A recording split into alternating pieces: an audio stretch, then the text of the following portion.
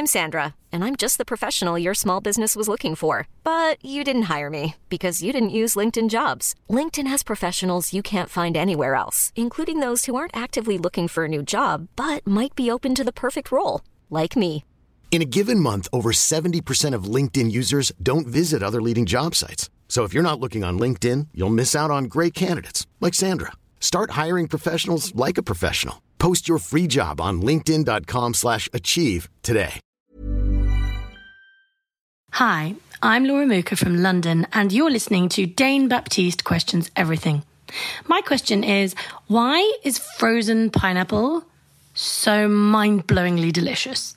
Okay, here comes the show, and remember, question everything. Hello everybody, welcome to Dane Baptiste Questions Everything, a podcast where myself, comedian, writer and occasional actor Dane Baptiste, my producer friend Howard Cohen, aka The Hizzer. Hello! Pose all the questions that need to be asked, and we are talking everything from... We are talking everything from Laura from London's question, why is frozen pineapple so good? Dane, where do you stand on frozen pineapple? It's fine. I feel like the main ingredient is sugar.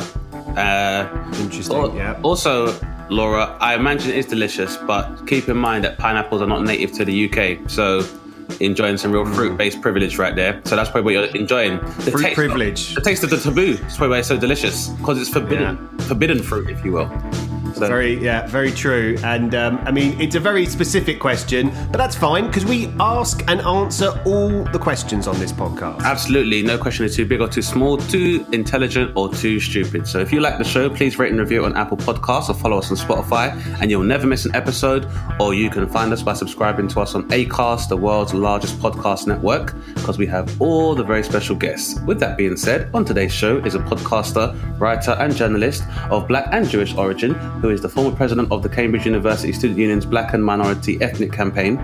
She has written for The Guardian, Huffington Post, The Daily Mirror, Vice, GQ, The Metro, and more. She is also a regular contributor to Each Other, a new news organisation that is focused on bringing people together, not driving them apart, and her podcast, Nadine Talks, offers alternative analysis of stories behind the headlines. Suffice to say, it is none other than Nadine Bachelor Hunt. Welcome to the show. Hello, thank you for having me. Welcome. What's happening, Nadine? Shabbat Shalom and Wagwan. Why can't there be intersectionality, Dane? I'm just going to say Shabbat Shalom, right? Well, intersectionality of the week, I suppose you're supposed to say Shabbat Shalom before Shabbat, but if you want to make it intersectional, it can be for every day of the week. So there's something I've learned that Howard never taught me ever. Oh, so you thought you could say Shabbat Shalom whenever? When it's on the... You can say Shalom. You can say Shalom whenever. You can say Shalom whenever. For the Sabbath, surely, right? Yeah, I mean, if you met someone on a Monday and said Shabbat Shalom, they might think you're a bit strange. If you can say Shabbat Shalom on like a Thursday and a Friday, maybe a Wednesday night if you're feeling very keen, but I would stick to like a Thursday and a Friday. I'll keep it safe-ish. You just say Shalom, right? On a regular. Yeah, Shalom. You can say Shalom whenever you want to say Shalom. That's fine. Shabbat Shalom's quite specific though. Exactly. Or depending on what kind of Jewish male you're talking to in what particular postcode, you can just say Wagwan and he'll probably be like, yeah, Wagwan, bro. Yeah. Like Howard, for example. Exactly. I mean, I'm really excited. Dane, finally, we have managed to, invite a black Jewish person onto the show. It's the one of the dream scenarios for us to bring our different, me and Dane are united by our, diverse ethnic background, and Nadine, I feel that you are bringing us together in a new way. Well, that's my goal. I feel I need to make sure that I don't feel like I can solve everything though, because I feel like sometimes I become a bit utopian, and then we can all just be together as one, and it's like we're not quite there yet. We need to slow down, like I know. A step at a time. I get that though. Obviously, you're like, I'm the evidence. Yeah. But I understand that. Yeah, but it's good though. But more to the point, it allows me to say things like, hey, this could, it's a fusion. It's a fusion, right? Like a jerk chicken bagel. Like that's something out of a horror. That I feel like that's something that I would imagine in a horror film. A jerk chicken bagel, like. Oh no, you can get a jerk chicken bagel. I've seen that at Bagel King, Old Kent Road. Well, is it? Oh yeah, Woolworth. You know what it was? I was imagining someone jerking a bagel instead of jerk chicken into a bagel. That's disgusting. That is disgusting. In fact, actually, somebody offered me. I was invited to dinner and they were like, I've made jerk chicken kebabs. And I was like, what? They were like jerk chicken kebabs. And I feel like you can't, like that is... You can't be like, no. Well, I was like, no. So you can. So I didn't go. But the thing is, like, you have to think about, like, by jerking something, then it can't be kebab because kebab is, like, cooked on a skewer, right? But that's not how you jerk something, number one. Number two, it can't be jerk chicken and a kebab. Those are two very different forms of preparation. And also, I'm not Jamaican, Nadine, so... I'm a Jamaican as well. I'm not, though. So I'm not Jamaican. I thought you said you were. No, I'm not Jamaican, so jerk means nothing to me. I mean, I like it. This conversation is reminding me of when I was at uni, and there was a college at uni, at Pembroke College, and they used to put Caribbean names with absolutely everything. So they'd say Caribbean mango stew, and it got to a point where they kept doing it. Like it would be things like jerk chicken salad or like jerk chicken. It's something as ridiculous like jerk chicken sausage rolls, and it got to a point where the students were like, "This is so offensive." It is offensive. It's lazy. That's so lazy. There was a Facebook page that was just full of people complaining about the weird like names they were giving to really basic dishes, and it was just it's like jerk chicken potato, and it's like no, like it's I'm not okay. having jerk semolina. It's not a thing. Jerk semolina is not a thing, and I refuse to. I was like, what's that? Because it looks like minestrone soup. Well, now it's jerk soup, and they just throw a Scotch bonnet in it. That's not how it works. That's really not how it works. It's like everyone piri-piris everything now. It's like, it's way too much now. Everything is piri-piri. I tell you one thing that isn't a good idea is jerk chicken soup. I mean, the chicken soup with Jews is exceptional. Jerk chicken... Yeah, exactly. Also, there's a specific soup you can have in Caribbean culture, like mutton soup, that is the soup. Like you don't, like a person that knows Jamaican cuisine would not go out and be like, oh yeah, let's have some jerk chicken soup. People would be like, no, it's mutton soup. We have a food Absolutely. for that. There's two opposite ends of your palate spectrum. It's like, if you feel like soup, you've said, I don't feel like jerk today. You don't have jerk soup. Like the only kind of Jamaicans that have jerk soup is if like you're on death row and you're like... And then like, that's why he's on death row, because he's a bumpercart madman, because nobody else would have that.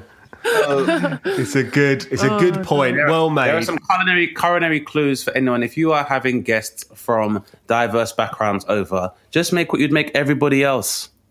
Pizza. Yeah. And pasta. Right? Make pizza, yeah. Just make Italian. Everyone eats that. Everybody eats Italian. Do you know what? I think it's time for a question. Although we've already kind of done a question in this preamble of culinary kind of concoctions between the Jewish and black communities. But as the format dictates, Dane, it's time for a question, isn't it? Absolutely. First of all, Nadine, thank you so much for coming on the show. Real pleasure. No, I love it. Irrespective of background, your presence and consciousness is welcome on the podcast. The way the podcast goes, as our very esteemed guest, we invite you to ask our first question, and you can ask whatever question you want. It can be facetious, it can be serious. It is absolutely your choice, which we'll discuss for 15 minutes and some change. Then Howard will ask a question of a equivalent caliber. We'll do the same, and then lather, rinse, repeat. I will ask a question, we all discuss, then everybody go have a nice time. Sound like a plan? Yep, sounds good to me. Cool. Well then, again, Nadine, thank you so much for coming on the podcast, and we welcome you to ask the first question. How long until Priti Patel ends up deporting herself? Good question. I was just wondering this the other day, because it's getting to a point where it's like, do you think it's going to become a stage where if you are a relation of a refugee, then you become fair game? Because eventually Priti Patel is going to start falling into a refugee category of sorts. And I'm just curious, and then when will we be being deported? And then I'm just interested as where this road goes. I mean, I'm always ready. I've never been under any illusion that my place on any landmass on this planet is secure. I have no rights to land. So it could happen anytime. But so far as if Priti Patel does it herself, I don't think we're that far off. I'd give it. I don't think we're that far off. Because you just have to take into account what I refer to as, I guess, I personally use the term... it could be house Negro complex, but it's basically somebody who's put in a position of power who aesthetically looks like the kind of people that are being oppressed, or I'd say the non-dominant culture, and they tend to perform their job with the increased gusto of not only their normally their white employers, but with even more aplomb. So another example of someone with the Priti Patel complex would be J. Edgar Hoover, who apparently turns out to have had dual ancestry as well as being a homosexual. But while he was a director of the FBI, would continue to spearhead a number of policies which were very oppressive to the aforementioned groups. This reminds me of, do you know Ben Carson in America? Yeah, same thing. When he said, I think it was something to the effect of slaves came to the US looking for a better life or something. Yeah. In the bottom of slave ships, and it's like, no, I don't think that's the circumstances of how it's not even historically true. It's not even historically true. It's like, and it's this point whereby these people are supposed to be, I guess, the intellectual elite amongst the minorities within these Western nations. They get elevated to these positions of power, whether it's a Rishi Sunak or it's a Priti Patel. And then, she turns around and says something like, well, if it was up to me, my dad wouldn't be allowed to immigrate here. Then you wouldn't fucking be here, you idiot. So what you've done essentially is you've created a time and reality paradox whereby you would do your job so well, you wouldn't even fucking exist. So how does that work? If your father could immigrate, you couldn't settle here and have access to a Western superior Oxbridge education that's afforded you a position of power and privilege in the first place, So how does that make sense in your fucking head? And to be honest with you, to me, it makes sense because you'd have to have that level of apathetic detachment from people that look like yourself in order to be able to spearhead all of these regressive policies. Yeah, and same as Ben, because I think, wasn't Ben Carson a surgeon? Yeah, he's a brain surgeon. He's a brain surgeon. He's also a brain surgeon that believes in creationism. Yeah, I mean... When I say creationism, I mean as in, like, the world is Jesus is 2,000... The world is, 2,000 years old. Yeah. Like, it's... How did you even get this job? But I genuinely believe that there has to be a certain element of normal, rational thought that is kind of suspended. I think America is a good example, like Jared Kushner and Ivanka Trump, when it comes to Donald Trump's, flirting with, well, not even flirting, like outright anti-Semitism, the cognitive dissonance there, they're Jewish and they've got Jewish kids. And then he's like, Proud Boys stand by. Or, he was talking about giving Jewish people a separate nationality.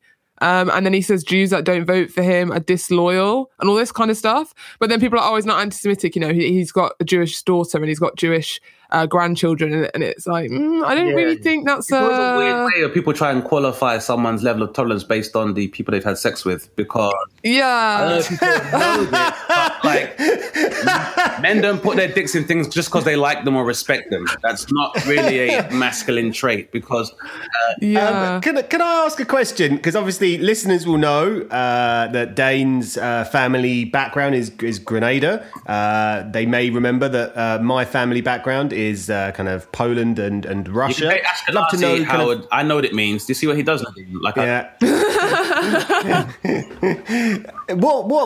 Where do you trace your family roots back, Nadine? Just purely because I do find it interesting. Sometimes I feel like we're not allowed to. Sometimes I feel we're not allowed to ask those questions anymore, as though it somehow is offensive. But obviously it's completely normal. Yeah. So basically, my mum's white from England. My dad's black, and his grandparents from Jamaica. We have Jewish ancestry on my dad's side, Sephardi Jewish ancestry. But basically, when I went to university, I first started learning about Judaism and started reconnecting with my history, and then I ended up converting like a few years later. So I actually am a convert, but I have ancestry on my dad's side. I'm hoping to find out more about one day, like if I end up making more documentary making or whatever in the future, it'd be something that I'd like to investigate. But yeah, so that's my ancestry, English and Caribbean heritage. I think the reason I ask that is just because one of the things that I often think about when people bring up, because obviously Priti Patel is a very unpleasant route into the subject of immigration. Ultimately, that's what she's providing everyone now, for good and for bad. And I often think people have a thing where they'll look at different countries and then have a perception of what immigration means based on that country. So, for example, in this current era, Dane, and obviously this hasn't always been the case, but Grenada, I'm never quite sure which way to say it, but Grenada is Spain, Grenada is Caribbean. Grenada, right? Thank you for correcting me. There you go. That's how we learn. Right now, people don't have a problem with people necessarily immigrating from that country comparatively to places in Eastern Europe or the Middle East that are troubled and war-torn, where the refugee problem is so massive. So it's kind of, I always think that's a really particular part of the immigration issue for people, is like, yeah, but where have you come from? Yeah, I also think one of the problems with this as well is it may be refugees now, it may be refugees from Syria now, but it never stays that way. You know what I mean? Like, it'll become somebody else. And my biggest concern is that, as history shows, whenever you have an economic downturn, people start to turn to blame Jewish people as well. So I think in the long term, we're going to have a lot of minorities in the long term are going to have to start standing together a lot, because I think we're on a downward trajectory at the moment. I mean, which is I wouldn't like to use the term downturn. I feel like only because I do understand that the gravity of the situation, but I don't like to use the defeatist language, because I think one of the first initial ways they begin this process of marginalising and oppressing is through narrative. So I definitely agree. A galvanization is required. And that's always been my narrative from the beginning, since I even became self-aware of ideas of race and stuff. But I feel like we are at a point now where there are a number of ideologies that are beginning to show their lack of effectiveness at this point. Because, for example, as you said, economic downturn normally leads to this driven divisions by the ruling class to prevent like being usurped by proletariat, etc. And normally what happens is where, so in Western Europe historically, where the Jewish population were the middle class, then, or perceived as the middle class, then that was destroyed in order to appease the proletariat, and in the case of Germany, allow Hitler to realize power. Now, there are a lot of similarities whereby, you know, Hitler having the Autobahn and America proposing to build a wall. There's nice distractions for the menial class to have and to be able to be ensconced by a fascist dictator and turn against, you know, whether it's Latin population or Jews and blacks, etc. But I think we're at a point now whereby, because of, you know, just basic aspects of economic theory, like the fact that immigration is required in order to increase your economy. So if you're in a Western civilization or any kind of Western or G14 nation, the way our economic models are set up, you require immigration for it in the first place. So Priti Patel can be like, I'm going to invest in this, but then there are municipal costs to set up these institutions to facilitate her intentions. So we do have like ICE, and we do have immigration services that do monitor and oppress and kind of, you know, kind of brutalize or police immigrants or people they perceive to be illegal immigrants. But that costs money.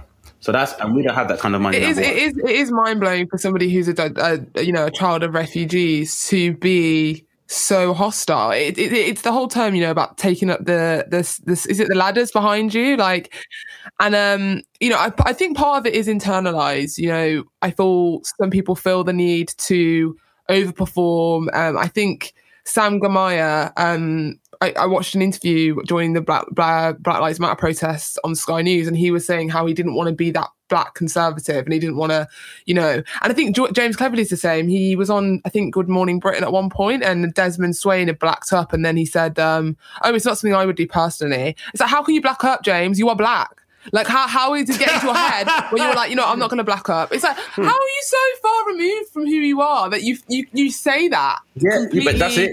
Unaware, and I think the conservative, and I think there's this mindset within these groups where it's like, you know, oh, my race is irrelevant, it doesn't define me. It's like, no, it doesn't define you, and it shouldn't define you, but it's part of your identity. And we live in a society where we have issues with racism, and there's issues with racism in your party. And if you're going to a point where you're defending a white colleague for blacking up and then saying it wasn't offensive and then saying, I wouldn't do it personally, you need to ask yourself, are you really connected with who you are? On like a emotional, are you accepting who you are? The bit that kind of I find most challenging when looking at Priti Patel or any, you know, the wall in America, you know, whatever, is that there are fundamentally complex issues and policies that need to be, you know, incredibly well thought through for immigration in the future, as in, you know, 50, 60, 70 years ago, things were different. You know, there were different population levels, there were different economic situations, environmental issues. You know, there's many different things, and you know, you kind of I fear a lot of the time, like many subjects, you only get one version of events. Yeah, and this is something else. Because the problem is, to give you an example, I think I watched a documentary in the 70s and 80s or something. There was a lot of immigration, but the government put people in in specific areas rather than distributing it, which meant that there was a strain on the resources in those specific areas, and it meant that minorities were pushed into neighbourhoods or to areas that were, less developed or. And things like that. Hackney was a big part. And the issue is, it's not that the issue is immigration; it's the way that it's done. And another issue is that I think post recession is that one of the reasons people started blaming immigrants for their problems was because of underfunding of things like schools and doctors and hospitals. So people would be like, "Oh, I can't get a hospital appointment. I can't get a school place. I can't get a doctor's appointment. Oh, there's too many people here. It's the immigrants' fault." When actually, it's down to funding and strategy when it comes to immigration. But because we can't, and I think this is a deficit, because I'm one of these people that try and get balance and try and see the truth rather than falling into, populists on either side. And I think there is important discussions to have about immigration within, how do we make sure it's distributed in a way that it's not putting disproportionate strain on resources. If we're going to have a lot of immigration to one area, let's make sure we invest in that area so we don't have problems where there are school shortages. Because someone coming out of an area and going into another area and saying, well, your concerns about the lack of school places because you are racist. That's not true. The concerns about the lack of school places is probably because there aren't enough school places, but we need investment. It's not the immigrants' fault. So I think we need to frame, immigration is a great thing. I wouldn't be here without immigration. None of us would be here without immigration. Including the fucking English. Sorry to interrupt you. So shut the fuck up. Because you're not indigenous to this fucking country either, while we're on the subject. Because the etymology of your name English pertains to Angle, because you're descended from Germanic tribes. So you're not even from this country. So you yourselves are a Mongol race of people that are mixed with fucking Celtics, the Picts, and Normans, and Romans, and Anglo-Saxons. So you're not even indigenous to this country. So me personally, I don't think we need to address immigration at all. It is in itself a theological idea that holds the same weight as a faith-based system. So while people walk around very obnoxiously claiming to be, atheist or agnostic, well, the idea of a country is no different. You know how I know? Ask anybody that used to live in Yugoslavia. Or ask anybody that was born in the last 20 years what the fuck Yugoslavia is. So for me, the idea of nation is as, subjective as any idea regarding any kind of, an English person has no more weight or credibility really than a Scientologist. It's just how many people believe in that idea. So for me, it's like, you have a problem with immigration. Why don't you take all the fucking British people that live in South Africa, bring them back home where they can try to entertain economic opportunities here, and have all the indigenous Africans that live here go and take up all these places. Because the chairman of RBS was Fred Goodwin. And when he sunk that fucking company, he went and lived in South Africa. Why is the head of the Royal Bank of Scotland fleeing to South Africa? Why didn't you go to fucking Glasgow then? So for me, I feel like we are just at the apex of this post-war systems that have guided us this far, but we can't go any further with immigration. Because, for example, Australia is full of space, but the space and the economic and the most viable space has been stolen from the indigenous people there, who are indigenous to that particular place. Exactly. And now it's given to people who themselves are English immigrants. Some of them are convicts and rapists and murderers, just how Latin people are described in America. That's where they're descended from, but they continue to enjoy all of the bounty that is offered from that landmass. So for me, really, there is no argument for immigration, and Priti Patel very easily is a sociopath, is my answer.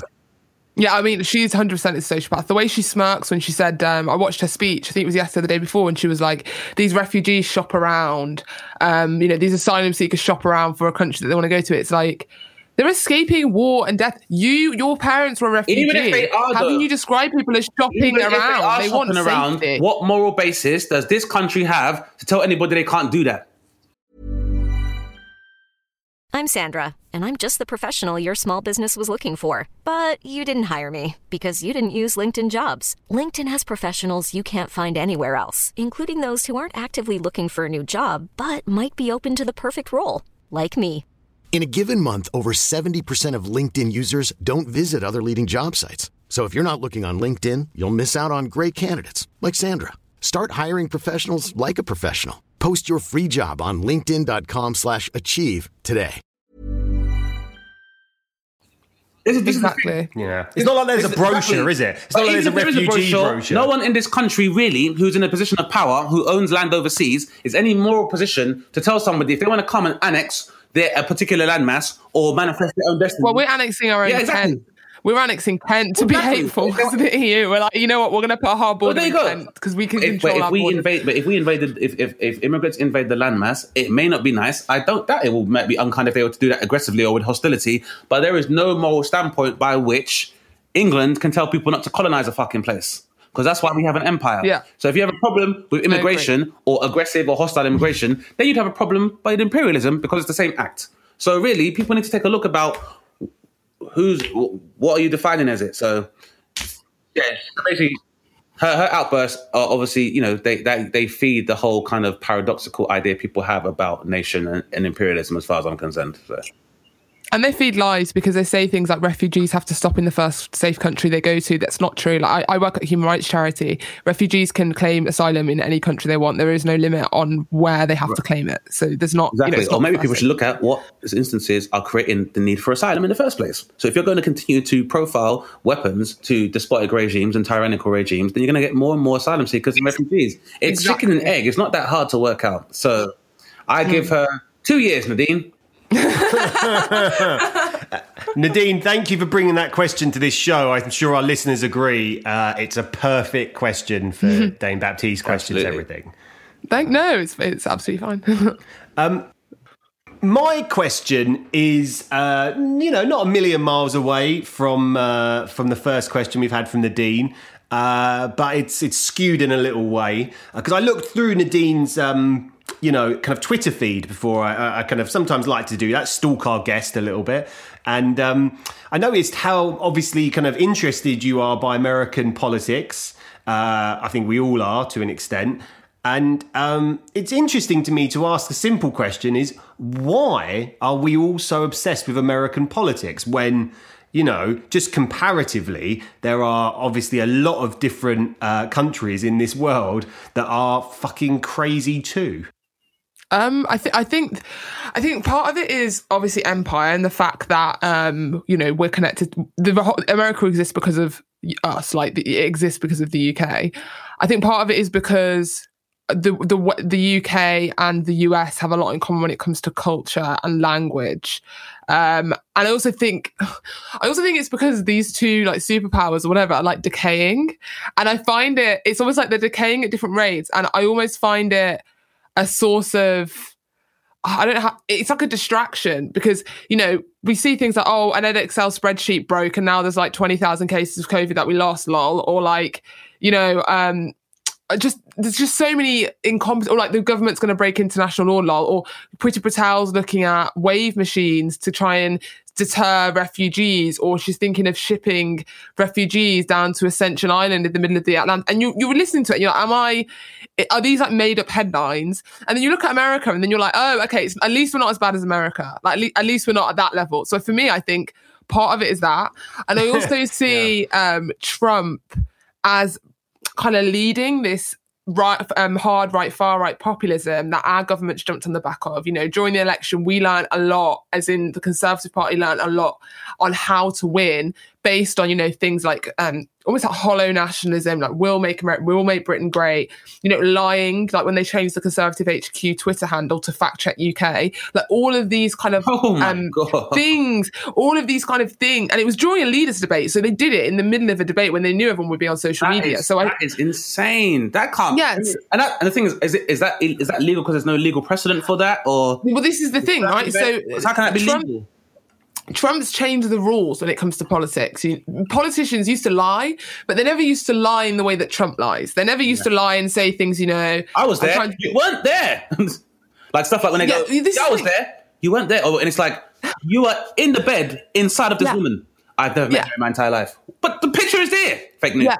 It's like the audio when he was recorded saying that he's going to play down COVID. Oh, it's fake news. Or, I watched the leaders debate, Biden-Trump leaders debate. He was saying things like the Democrats are going to steal your cows. He spoke about tree cities. He was like, we've got fires in California, but the tree cities in Europe, they have fires like you've never seen. And it's just a lie. So I think Trump represents this populism and he is whatever the triumvirate of power is, he is definitely the Caesar in that triumph. And And he's redrawn the lines of politics, what's okay and what isn't okay, and it's leading. I think it's filtering out, and I think we see in the UK because we have a lot of similarities. Two blonde, like obese, philanderers, liars. Corrupt, incompetent, duplicitous ethnics that serve this narrative, like whether exactly Priti Patel or Candice Owens or the mixed race kid with the afro.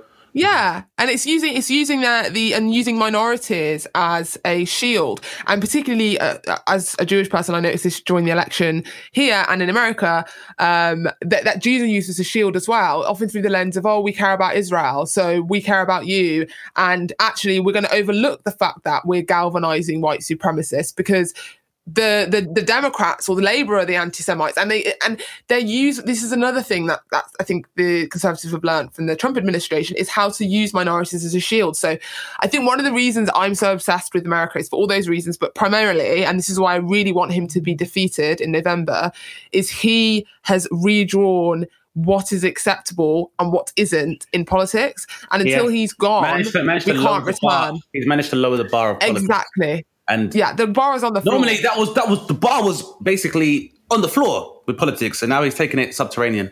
So yeah, it's in hell. We are in hell. Like the bar is in hell, and we're all just stuck under it. Like it's horrendous. Like we're just, it is like hell. And not yet. And I mean, not yet. We're not there yet. I mean, don't get me wrong. They are shooting up synagogues while saying that the left wing are anti-Semites, which I think is strange. Exactly. This is the thing, right? And we see in the UK, I honestly get Boris Johnson and Donald Trump confused. Like I use their names interchangeably at times. But Boris Johnson will hang around with people like Steve Bannon, or you'll have Tory MPs talking about cultural Marxism, which is a well-known anti-Semitic trope, and all of this kind of stuff. And that is what the far right, the hard right, have learned to do, is to use minorities, be it Priti Patel, be it Jews, as a shield. And this is why it scares me. And I think, and if Trump is taken down, it takes a lot of steam out of Boris Johnson's ship or whatever, because first of all he'll be dealing with Joe Biden, who just isn't operating on the same level of politics that he is, and it redefines what's acceptable for Western leaders. And I do sincerely think that if Trump goes out, we will see an improvement here, purely because the contrast and the bar will slowly start to go back up to some level.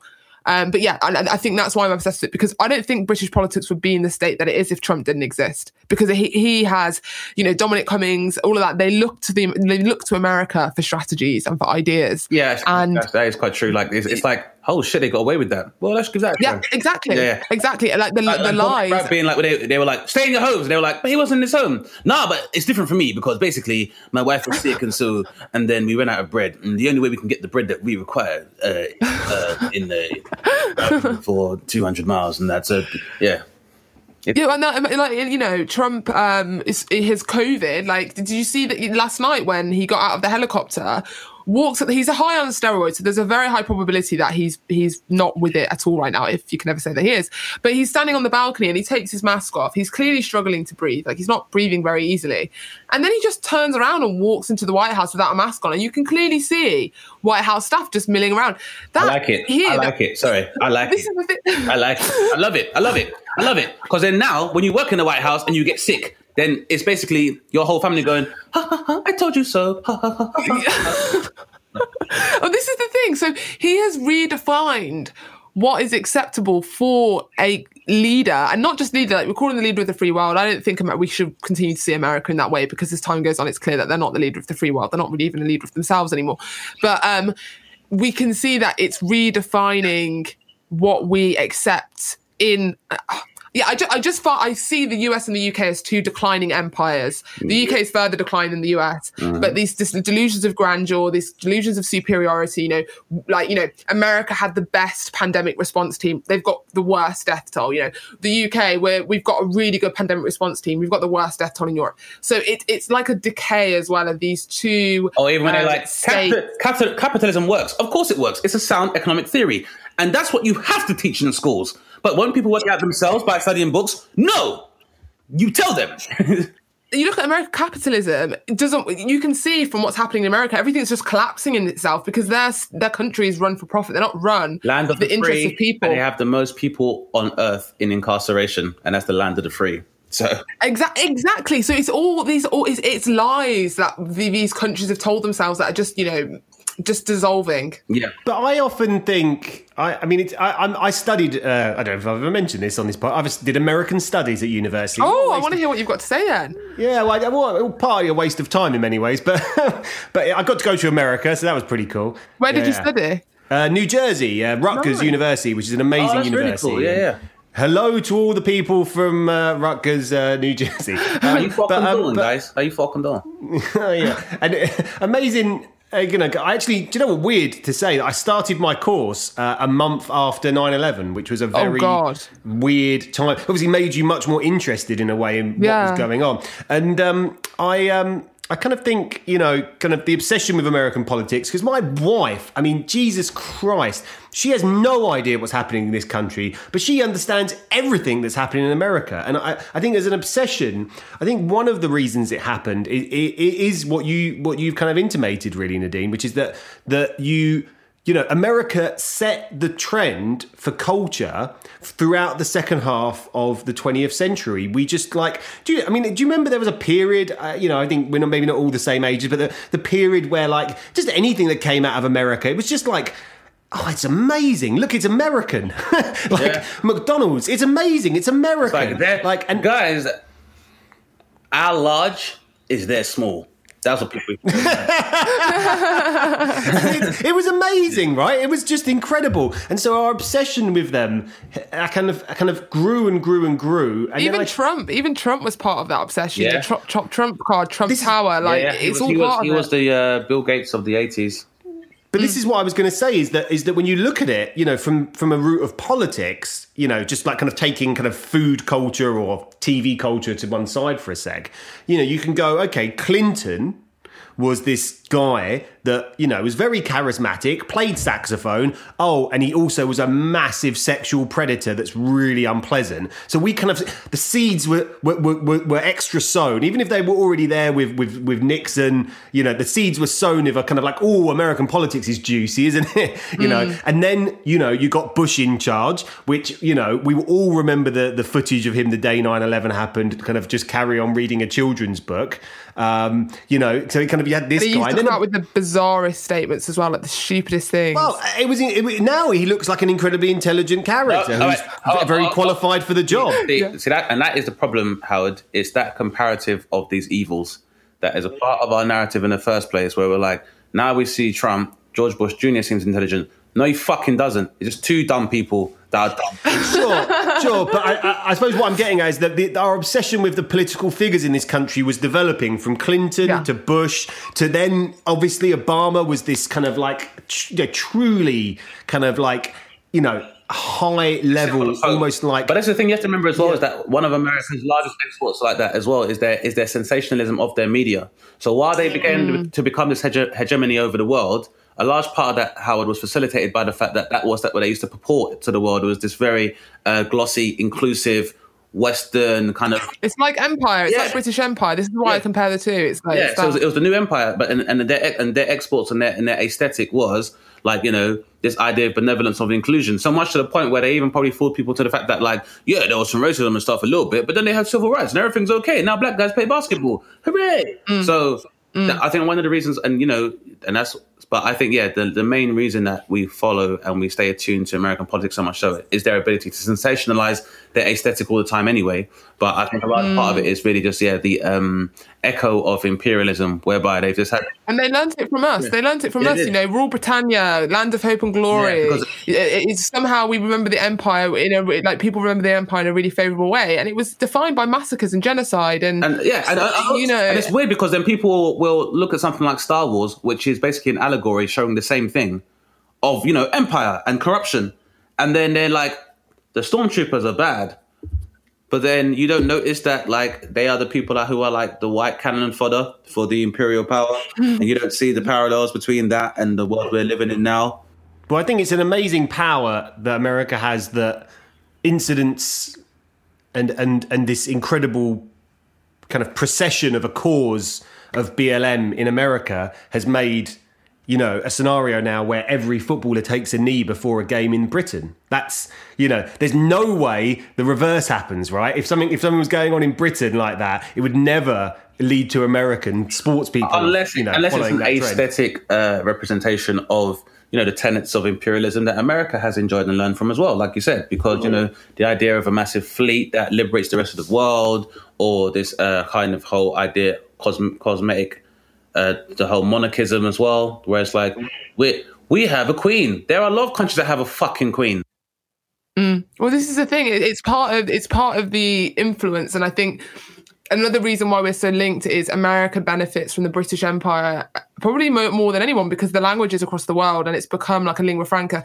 Our empire declined around the rise of America. Like if you look at World War II, the end of World War II, Britain starts to become a middling European state, and we were the most powerful nation in the world. Like, no, we can't really imagine it now, but we probably had more influence than America because we had colonies on every continent. Everyone speaks English. There doesn't need anything. Nothing more needs to be said. We had no domestic exports, and despite that, the pound still remained the strongest currency in the world.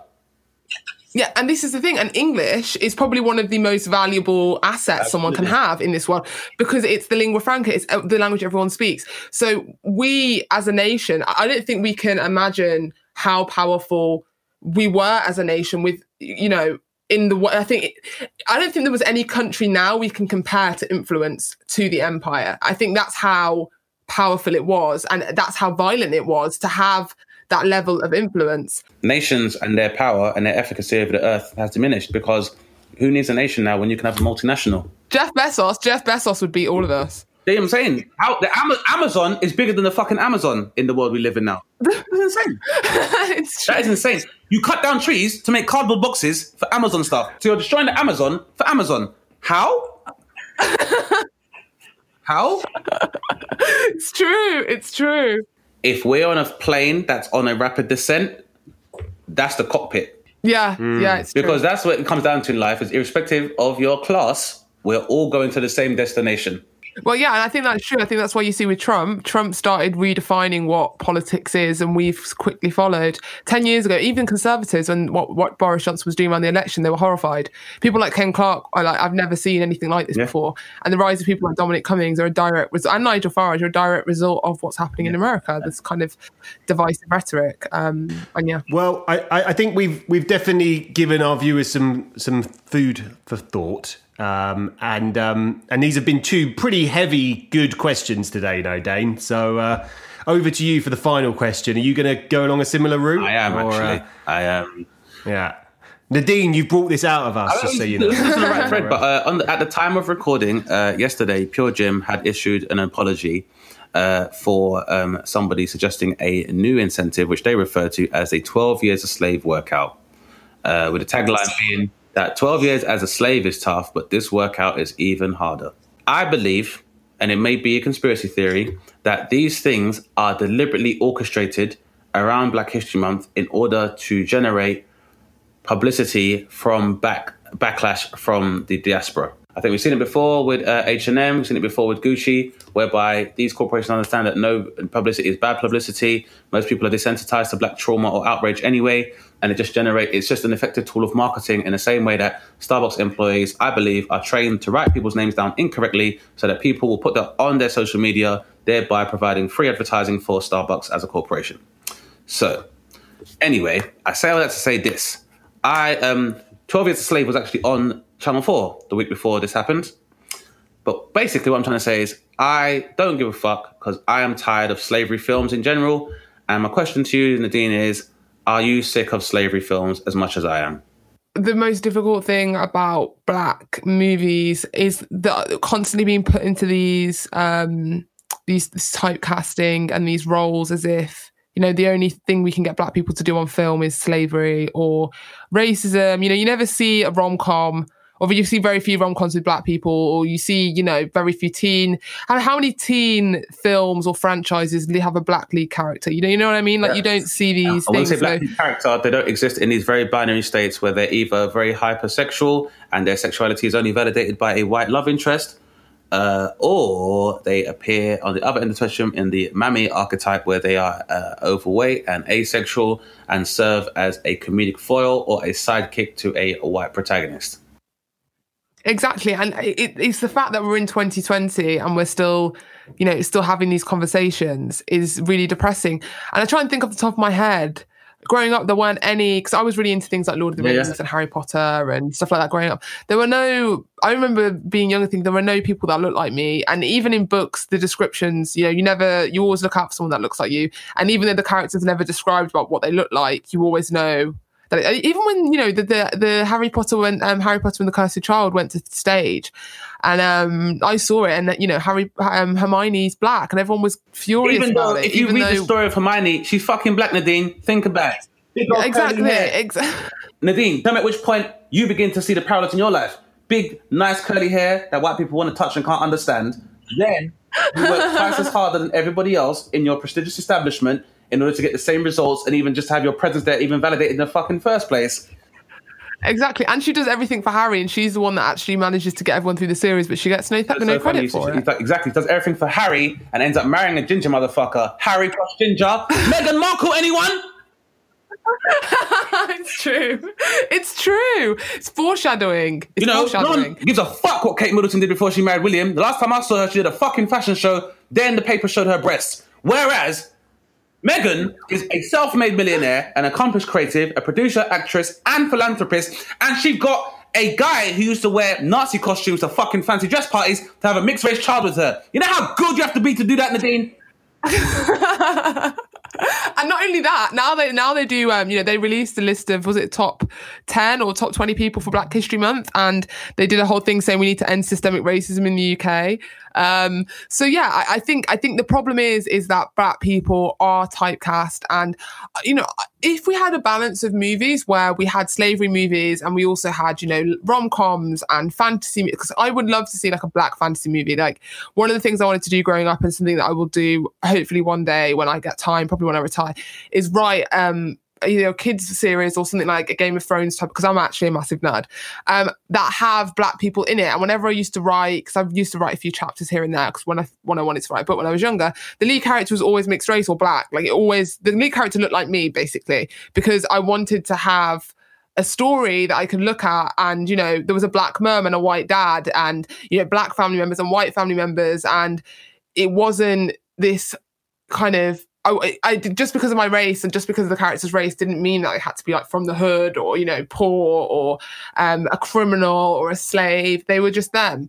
And I completely understand what you mean. And we never, I think the only films where you see a lead character I can think of is like when Morgan Freeman is like president or God. And that's the only films I can think of really. Denzel Washington is a detective. They've transcended to a particular socio-political group whereby I guess they are what I would refer to more as green than Black, because they've arrived at a echelon of society or a socio-economic group where people view them more as a brand as opposed to taking into account their race. In the same way that, Michael Jordan is number 23 or Ronaldo is number 9.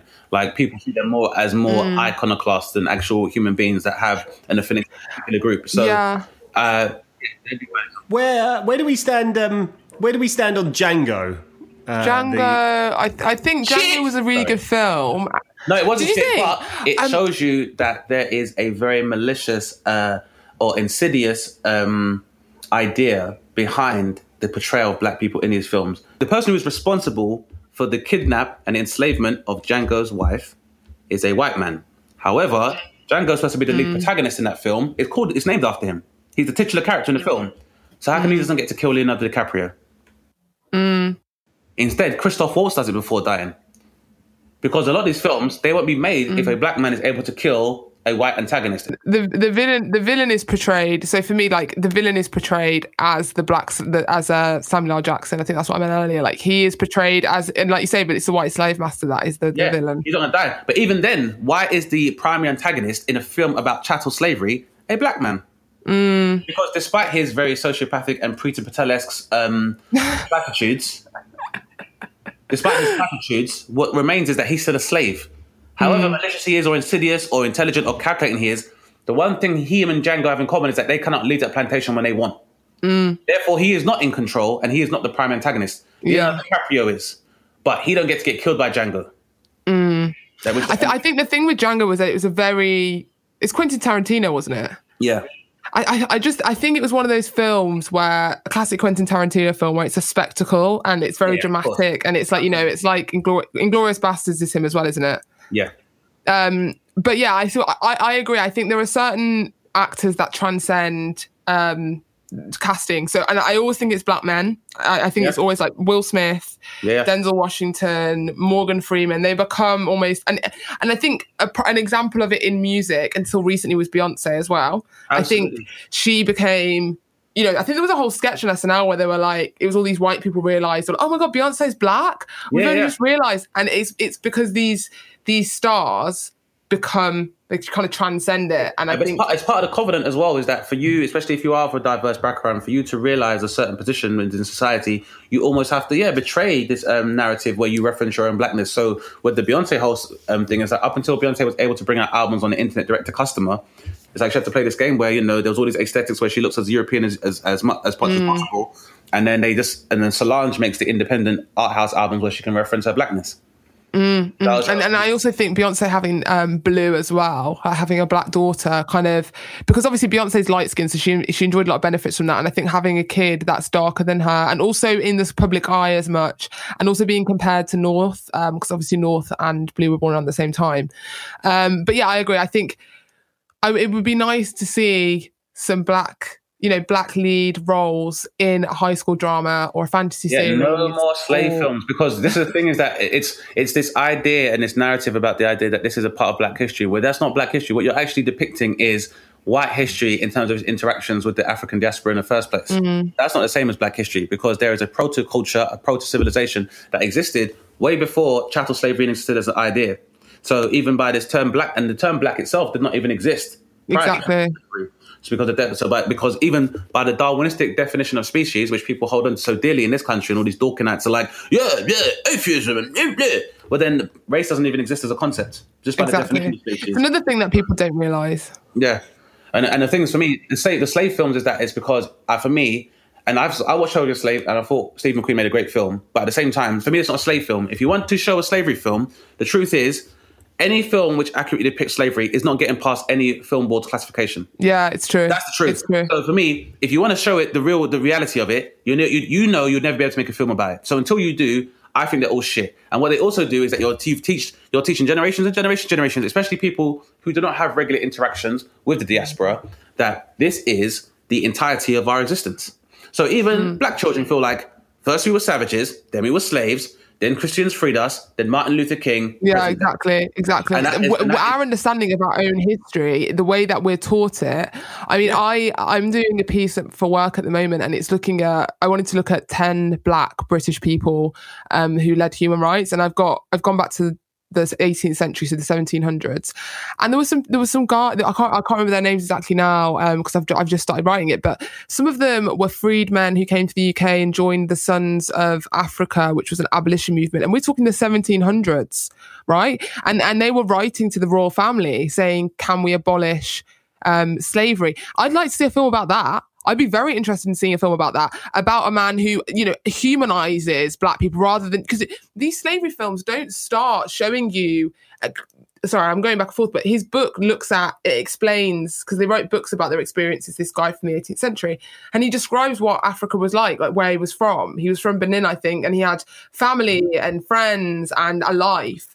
And then he got enslaved as a child, and then taken to the Caribbean, and then he came to London, and he joined the Sons of Africa abolition movement, and they wanted to start a black colony for poor blacks in London, in Sierra Leone, so black people could go and live and be independent. And that's something that I would love to hear about. That is something that is empowering to black people. What isn't empowering is constantly seeing black people being whipped and raped and murdered by white people on screen as if this is the only thing. And also being their saviors too. And I think the same is for Jewish people as well when it comes to the Holocaust. Jews are always painted as passive. We never see resistance. There were Jewish resistance fighters, like the Warsaw Ghetto Uprising. That wasn't the only one. Yeah. But you know what I mean? Like black people, and in extent to the Holocaust, Jews as well, were always portrayed as these passive victims. We're not there's more to us than that. And then being revealed to be, again, these very passive and, a kind of insular community that hasn't continued to fight against oppression, not just for themselves, but for, other minority groups since. More like, why can't you be more like the Jews? They're just quiet and make money. Be more like the Asians. Because that's a part of the propaganda, is that it drives this division between these things. Exactly. You want to kind of galvanize. But I'm a second, because like you said, it's like this small window of history, which is less than a millennia, where there have been proto-Roman and proto-Greco-Roman cultures that existed on the continent. Timbuktu had a fucking university. That's a known fact. Even in the 300, Leonidas' brother was Scipio Africana. Was doing trade with Africa way before Leonidas even took the throne in Sparta in the first place. Also, if you're a fan of the 300, the Spartans were super gay. Super gay. They're real gay. Before they downed in the shade, they had lots of butt sex, which is absolutely fine. It was a way of building solidarity but you should know. You should know. Between the other Spartans. So if you got a Spartan tattoo, you're into the Spartans, or you use Spartan references to emphasize your hypermasculinity, then you might as well suck a dick too. And I mean that in a good way, because that's what Spartans did. Suck each other's dicks. You ready to fight? Let's have sex first. I'm going to miss you if anything happens to you, buddy. Just so you probably know. sex after the fight. It's more of a celebration. Yeah, before sex, some pre-sex and some victory sex. Just loads of butt sex. So it's like, this isn't Sparta. This is anal. If you guys really want to research slavery, to the listeners, look up John Brown, America's first domestic terrorist. Oh, I is a white man who actively took up arms with his family members, and based on Christian doctrine, would actively engage in what is referred to as domestic terrorism against slaveholders in order to free African slaves. And that was oh wow! I'll give it a read. His name is John Brown. So look him up and then ask yourself why. Bob Dylan wrote a song about him, which is well worth listening to. Really knew, so how come there's not been a film about him? It's interesting, and I think that my part of listening to that great conversation is texture, depth, variables, all of these things that just get lost in the kind of endless kind of like just like big the general spread that Hollywood and places just do of certain things. They just, people want the uniqueness and the depth of a conversation, not just the 9 Fast and Furious films. Yes, they're ethnically diverse. Yes, they're very fun. They've got good soundtracks. But if you can make 9 Fast and Furious films and 27 Land Before Time films, can you make one black film that isn't referenced slavery, please? Yeah. And just to really conclude, Pure Gym, which sparked this idea of this conversation, just a little kind of fuck you. And when it comes to Holocaust Memorial in January, we don't want a Schindler's exercise list. Do you know what I mean? We don't want the boy in the striped pajamas does burpees, okay? We're cool. Spotify doing a Schindler's playlist. Oh, God. We're good. But suffice to say, it's been a brilliant question, and it's been a brilliant episode. Nadine, you've been such a great guest, because I'm sure a lot of our listeners, this may be the first time they're coming across you, and I think you've been a brilliant guest, hasn't she, Dane? Absolutely. So I think Howard's definitely covered all that. Nadine, it's flown by, and it goes without saying that we probably could discuss this for another couple hours. So, which we'll make happen. Hopefully, we'll maybe sort out a live podcast, or we'll definitely have you as a guest back on the podcast again. Or I'd love to. I'll come on your podcast and we'll continue the conversation there. Yeah, that's a good idea, actually. Absolutely. So we can make that happen. So please email those details. But for those of us who can't join us on the podcast, where can our listeners find you, Nadine, and what projects have you got coming up that people can check out, please? So I kind of want to plug my charity that I work at. It's not my charity. I work for a charity called Each Other. I think we spoke about it at the start. It's a human rights charity that is produces independent journalism. So we cover things like flaws in the universal credit algorithm, the threats to human rights from coronavirus legislation. So I recommend you all check that out. I have my own podcast, Nadine Talks. You can find it on Twitter.